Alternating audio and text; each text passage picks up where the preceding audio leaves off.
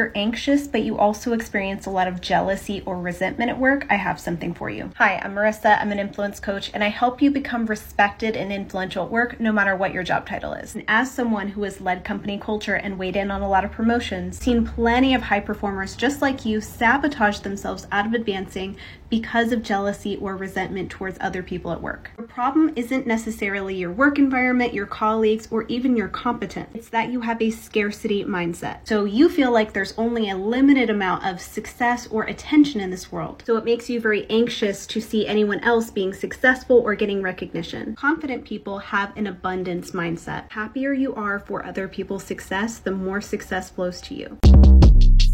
Short Cast Club